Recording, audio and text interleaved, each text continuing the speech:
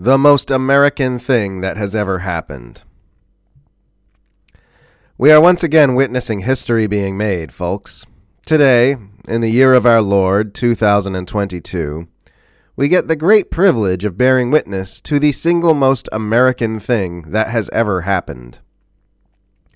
The Biden administration has asked top Democrats to decouple the federal government's COVID relief spending package from its much larger bill for funding of the U.S. proxy war against Russia in Ukraine, because one of those two things is too controversial and contentious to pass quickly. Guess which one?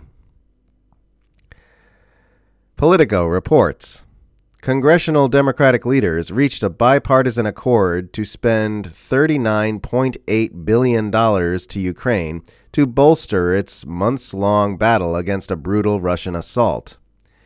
And that deal is now expected to move swiftly to President Joe Biden's desk after Democrats agreed to drop another one of their top priorities, billions of dollars in pandemic aid that has stalled on the Hill.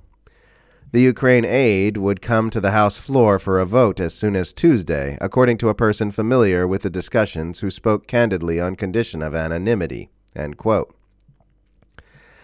That nearly $4 billion worth of proxy war funding eclipses the paltry $10 billion in COVID relief funding that was being debated in Congress, and is in fact well in excess of the already massive $33 billion sum requested by the White House. President Joe Biden and top Democrats have agreed to a GOP demand to disentangle a stalled COVID-19 response package for a separate supplemental request for military and humanitarian aid to Ukraine so the latter can move more quickly, roll call reports.